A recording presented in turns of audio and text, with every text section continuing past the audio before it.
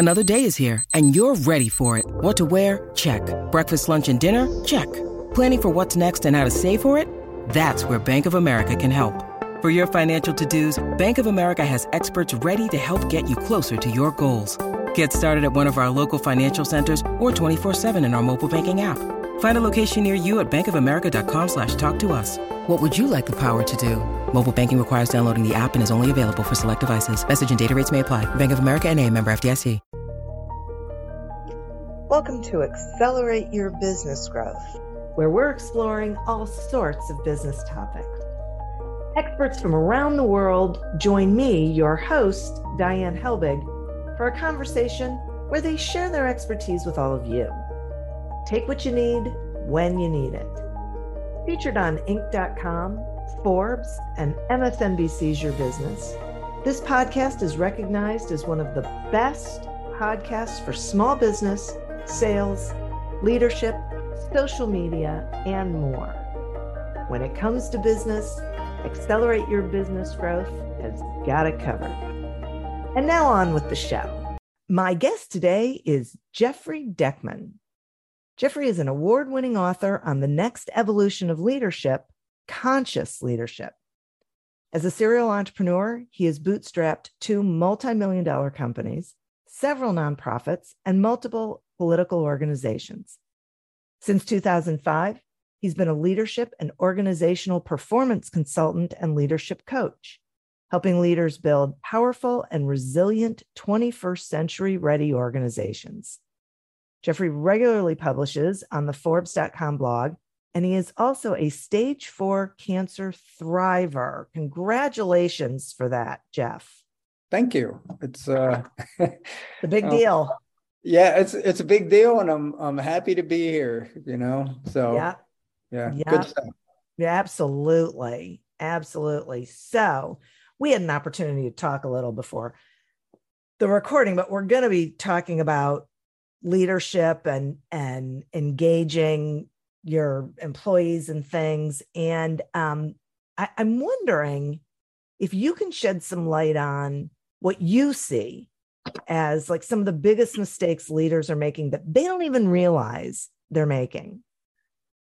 Oh boy. What I can say is, I work right in the trenches with my clients. I do some coaching work, but mostly it's consulting. So I deal with small to medium-sized businesses. So I roll up my sleeves and I'm speaking with management, owners, and frontline workers. And the biggest mistake I think people in management make is that when it comes to employee engagement, they expect the employees to engage them. And what I tell people is I take it from the Stephen Covey book, which when he talks about trying to be understood, seek first to understand, then be understood. So what I say is seek first to engage them, then to be engaged. Yeah. Because that's the main thing. Think about when you first started into business and you have you're starting your career and you're kind of intimidated. You're the new person, you're not quite sure, and the boss is the boss. So there's a little bit of an intimidation factor there. So you're hesitant to really lean in, and you may not quite know where to lean in and what have you. So it's really inherent on management to create the environment where people not only feel safe to engage, but they want to. So that you really want to take the initiative to build the relationships and the rapport with the people. It's not about becoming best friends, but it's becoming familiar with them and them with you. And that really starts the process because, human beings like to get along with other human beings. So if we can remove some of those unnecessary barriers, it really starts to help facilitate that process. And I think I'm so glad that you said this, because as you were talking, I was thinking, we forget what it was like to be the new person. And we forget that they don't know the things that we know. They're not familiar with the environment. They're not comfortable with the people yet. And so for us to have an expectation that they're just going to dive in figure out how to fit in, it doesn't really make sense. No, it doesn't. And, we have to really, as leaders, there's managers and there's leaders, and every manager can be a leader, but not all are. And all effective leaders are managers. And, so what we need to do is we need to make sure that people have a clear understanding on what the level of expectation is. And, I talk a lot about organizations that they're tribes. Organizations, we've been taught that organizations are kind of machines. You look and you see the org chart, and it's linear, and there's hierarchies, and it's structure, and there's departments, and there's silos, and there's all that type of stuff. And the org chart is important, but the org chart actually starts working against you when you see your organization win that model and you engage it the same way. Organizations are really just a tribe of tribes. And when you think of it that way, you start to humanize the organization.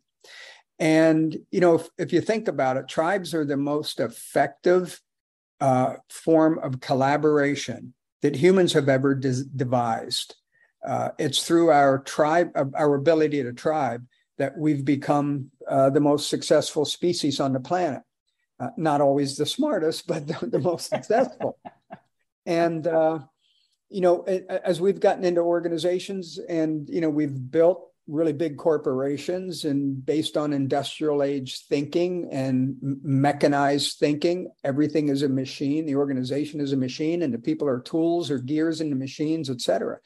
And it's been a model that, to give it its due, it's allowed us to win 2 world wars and to build the largest corporations the world's ever seen. But we're not in the industrial age anymore.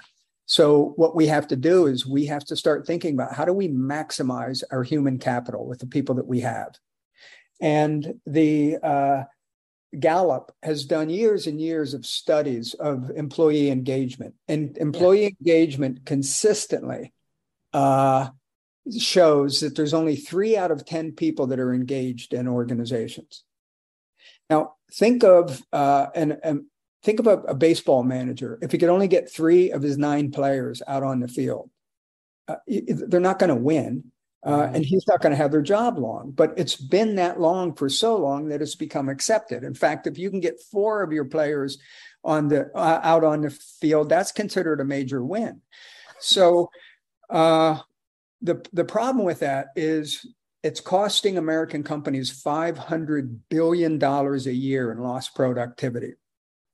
So all the studies show that 70% are not engaged. But then when they ask the employees who want to be engaged, 70% want to be engaged. So I look at that and I say, okay, wait a minute, 70% aren't, but 70% want to be. And if you ask management, 100% of them say they want the people to be engaged. So why, if everybody wants that, why isn't it happening? And we've been focusing on thinking that it's a people problem, but it's not. I'm a firm believer that it is a problem with the model that we are using. Excuse me. Can you explain that? Yes. In the research that I've done to do my book and everything I've done over the last 17 years in this space, I really started looking at what are the driving forces behind the organizational chart. And McKinsey did a study many years ago that said 67% of all work done in organizations is done outside of the org chart in informal networks, tribes, that are formed by employees, not in rebellion against the management, but in order to be more effective at getting their work done. So that's another clue that the model we're using is not right. And when you go back to the whole tribal discussion, you look at the org chart, it's mechanized. It looks like an assembly line. Yeah. But the way people interact and engage one another naturally is tribal and conversational. It's a network. A tribe is a network. So if you try to lead a network using mechanistic and highly structured models, you're going to get 3 out of 10 people excited and engaged. When you start engaging that network as the tribe that it is, employee engagement's going to go up. Engagement goes up, performance goes up. Performance goes up, profits go up.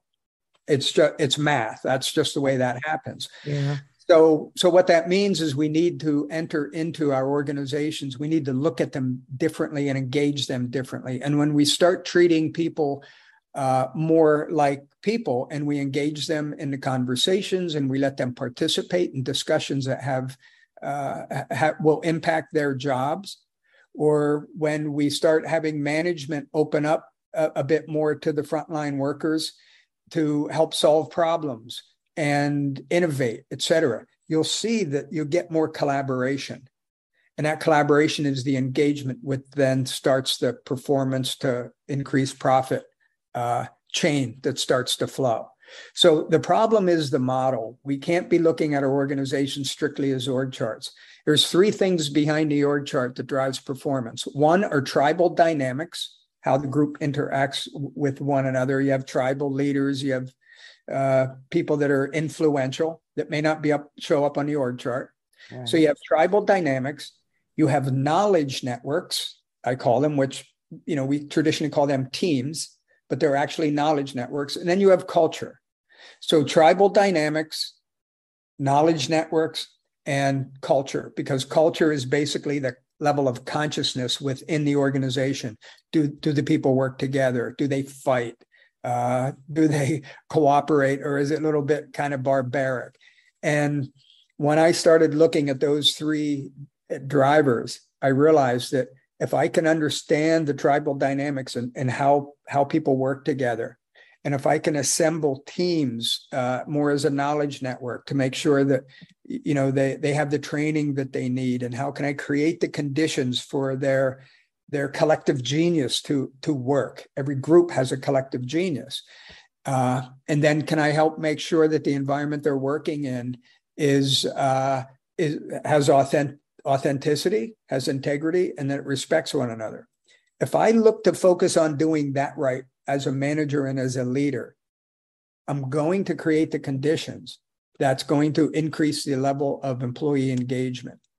The org chart is still important because you need to know what departments people work into and who they report to. But that needs to be a skin, because what really drives the organization are the tribal dynamics, which is the muscle. That's how the work gets done. The knowledge network, which is the brain of the organization, how creative and problem solving is it? And the culture, which is the heart and soul of the organization. Because organizations aren't machines, they're organisms. They're living, breathing, thinking organisms.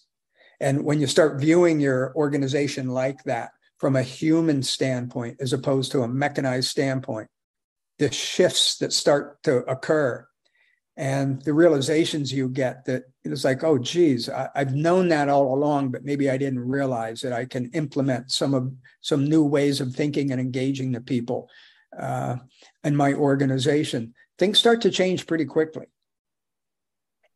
So that makes complete sense to me. And I so appreciate you explaining that. If someone's listening and they're thinking to themselves, along the lines of what I just said, I get it, it makes sense, but I don't know how to start making that change. Are there specific things that these leaders can be doing to start that, turning the boat? Absolutely. And it's easier than you think. The ego may not like it because, as leaders and managers, we just do what I tell you to, right? Right. Or wait a minute. No, I like my idea better, even though it may not be better, but it's mine. So, and here's what I encourage all of my clients to do. And I help them to do it. And that is engage your people in conversations. Get them together. One of the first things you can do is pull some of your top people together, people that you have relationships with already, and sit them down and say, hey, let's engage in a conversation here, maybe over the next couple of weeks, about how are things going? what areas do we see that we've got some problems? Where do you think in the organization, from your perspective, we could make some improvements? And I do this really interesting exercise. It's really eye-opening, and it's fun. It can reveal more information than you wish you had sometimes, but it has a tendency to deliver some interesting outputs. And that is, I survey the people and I ask them three questions. The first one is, if you could remove 2 or 3 things from what it is that you do now in your job that would make you more productive, what would those things be? So they answer that. The next question is, if you could add 2 or 3 things to what it is that you do that would make you more productive, what would they be? And the third thing is, if you could identify 2 or 3 things that is holding the company back, what would they be? And that one opens it up to, well, there's some political issues, or we just, we have breakdowns in communication. So what it does from a leader standpoint is it really allows me to get some real good information on a one-on-one basis with each of the individuals I'm speaking to. And I also get the bigger view of how the organization's doing. And you'll see some patterns in that bigger view. And regardless if you think the 2 or 3 problems that, most of them might agree with are, whether or not you think they're problems or not, they do. So those are the first ones I start to work on, because when people see that you're working on things that are important to them, they will start to work on things that are important to you. Yeah. Boy, that is such a big point.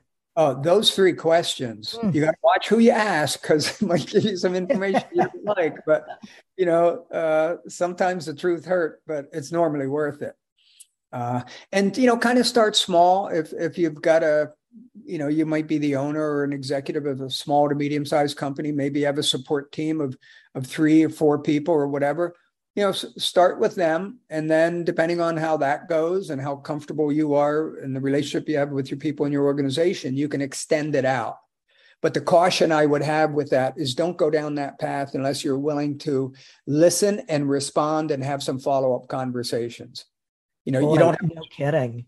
Yeah, you don't have to show up with a magic wand and grant all their wishes. But if you can give them 1 or 2 things out of what it is that they're talking about and explain why you can't do the others, it really serves a valuable purpose.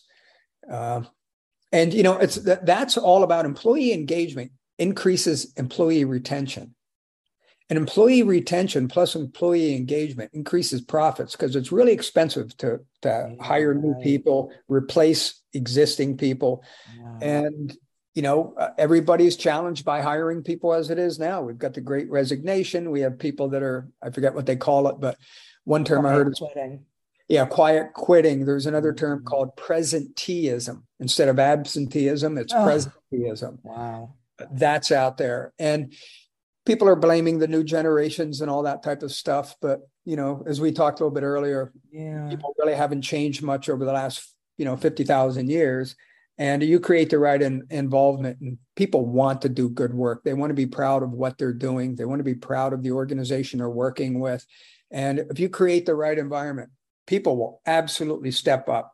And those that don't or won't, well, no matter what you do, they're not going to do that. But, don't buy into the fact that the Great Resignation and this, quiet quitting, that's just a disease or a virus that has hit the young people.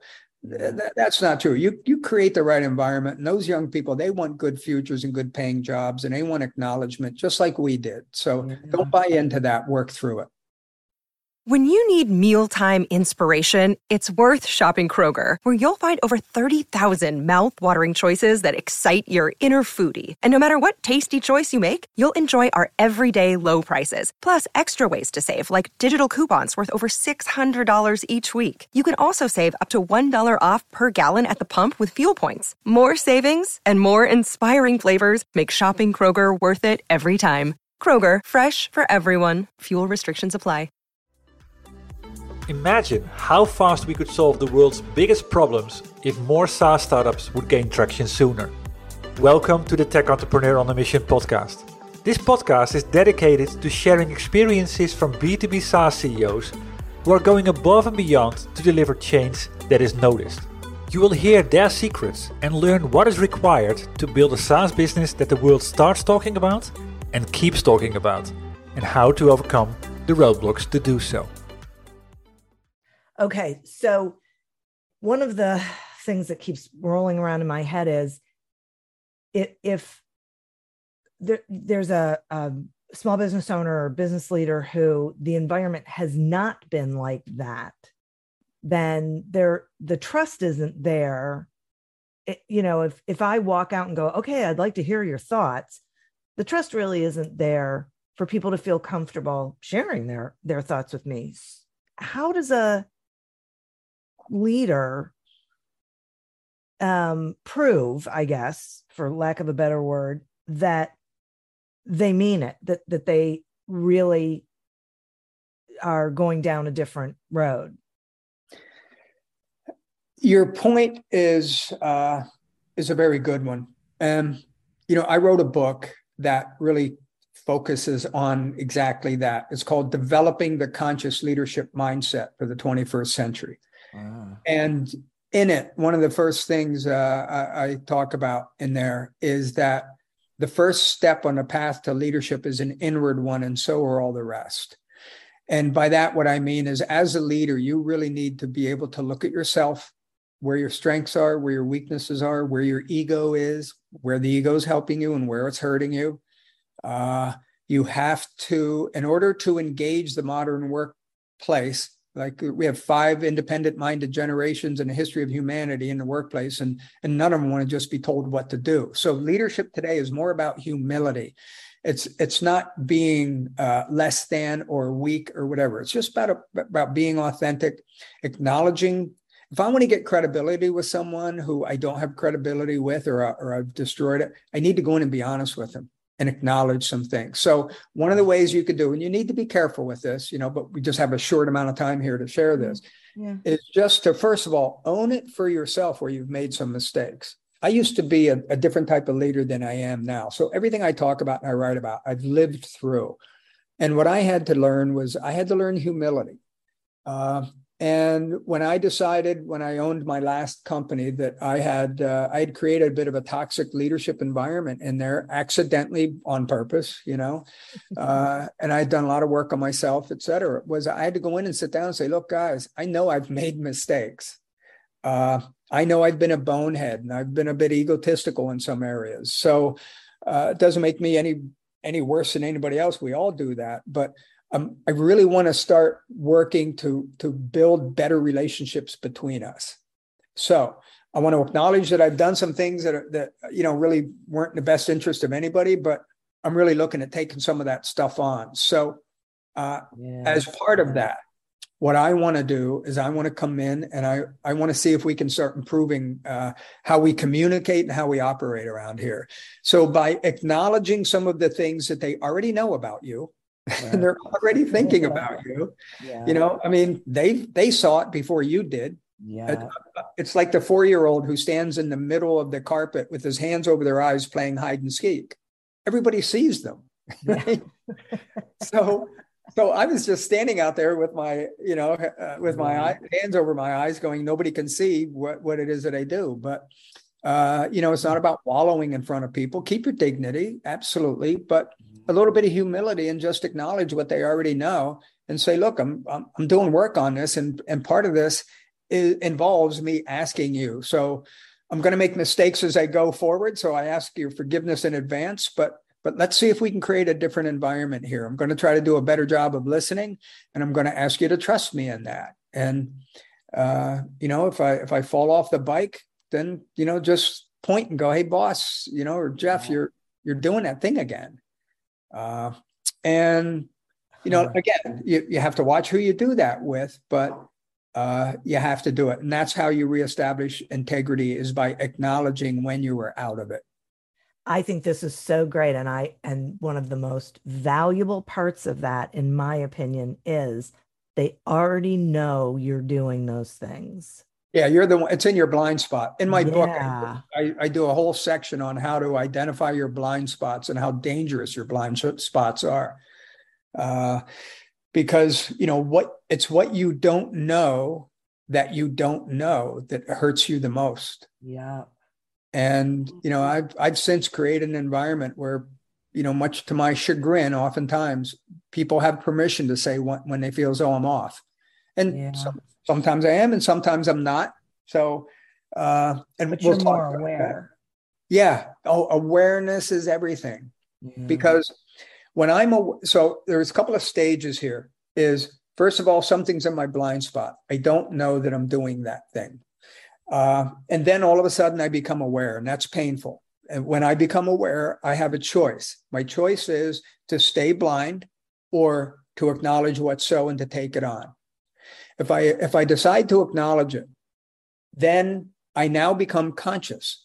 So the next time the thing comes up, I make a conscious decision whether to act appropriately or to act for my ego. I'm either acting as my inner elder or I'm acting as my outer ego. Those are the two things that are driving me.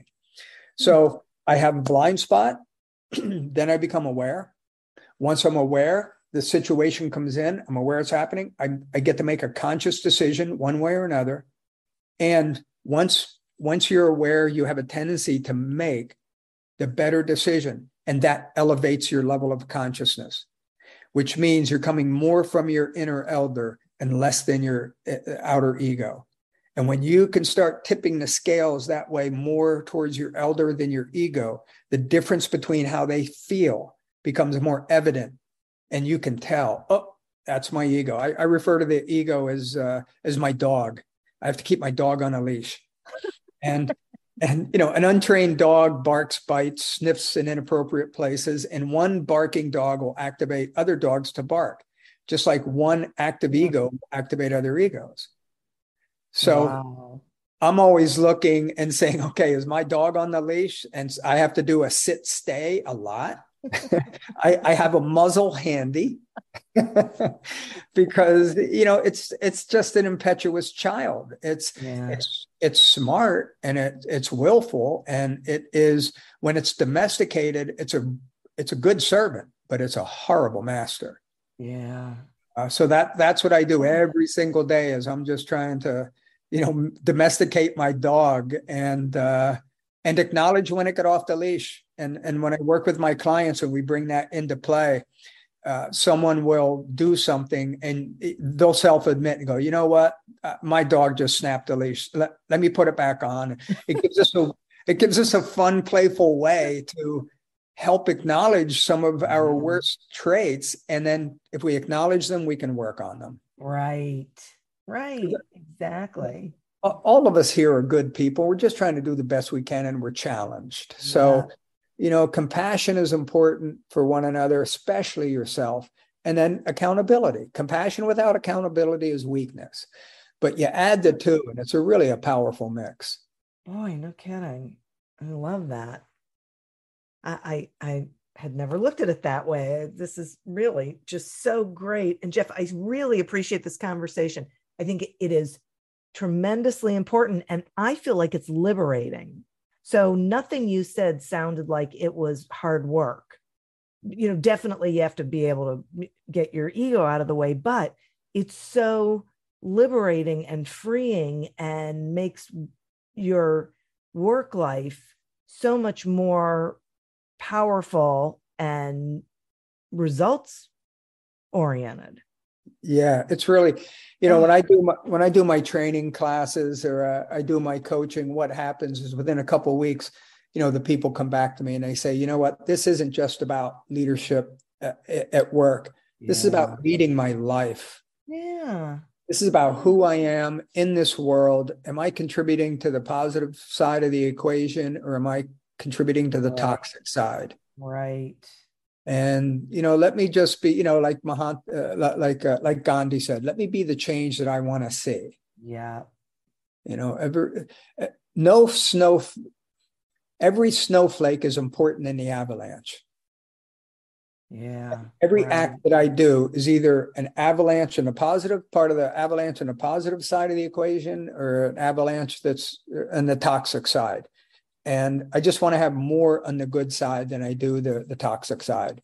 And if we all did that a little bit more incrementally, we'll make some changes. And worst case, your life becomes better because you feel better about yourself and you have better relationships.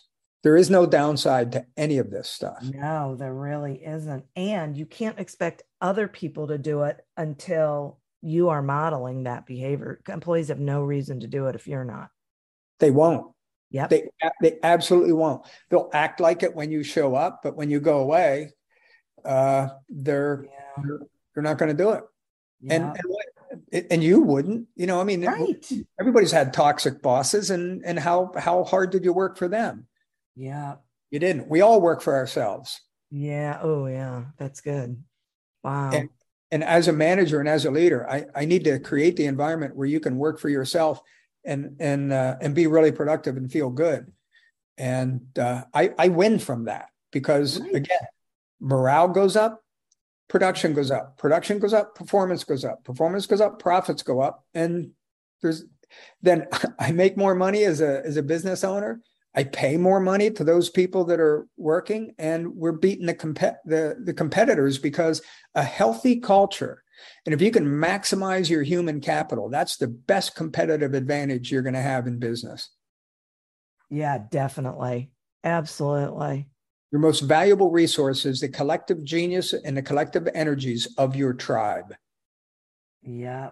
You learn how to create the conditions for that collective genius to be working and leaning in the same direction.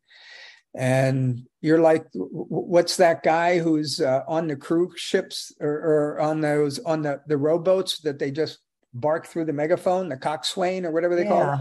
Right. That's what you become. And everybody's rowing in the right direction, and they're happy. They see they're winning. People love that. Who doesn't? Right. Yeah, this is really tremendous. Thank you so much for spending this time with us. Will you tell the listeners how they can find you, how they can find your book, anything you think they should know? Yeah, it's super easy. Just go to jeffreydeckman.com.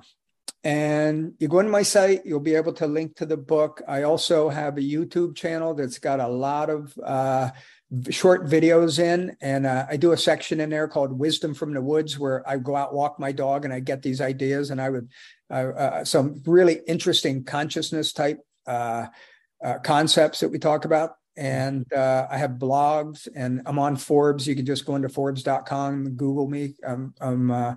I have a lot of interesting articles about the new way to design your organizations away from the industrial age org chart in this new tribal.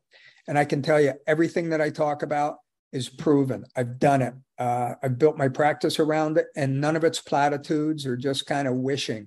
It's all real stuff, and it's revolutionary. I mean, I've won international awards for the new look that I have of organizations that I'm teaching, and it's real. Because as small business people, we don't have time to mess around with anything that I can't learn today and leverage tomorrow. Exactly.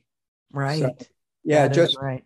jeffreydeckman.com. There's a lot of stuff, free stuff you can read in there, and it'll get you into the mindset of what it is that I'm talking about. You can make sense out of all of it. Yeah, it's really great. Thank you. I think this was a great first step for my listeners. And really, I'm encouraging everyone to head on over there and continue to absorb this information. And if you aren't already operating this way, make these changes, because it's not going back to the old way. And if you really want to kickstart, buy the book. The book won 2 national and 2 international awards. It's an Amazon bestseller for organizational design and organizational psychology. But it's an easy read. It's not a novel. Each page is a chapter.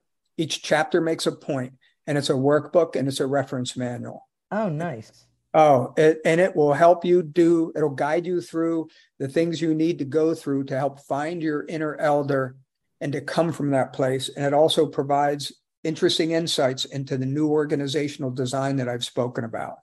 It's a great book, even though I wrote it myself. I got to tell you, I still go back and reference it. What the heck did I write? I need some help. So excellent. It'll really start the process for you.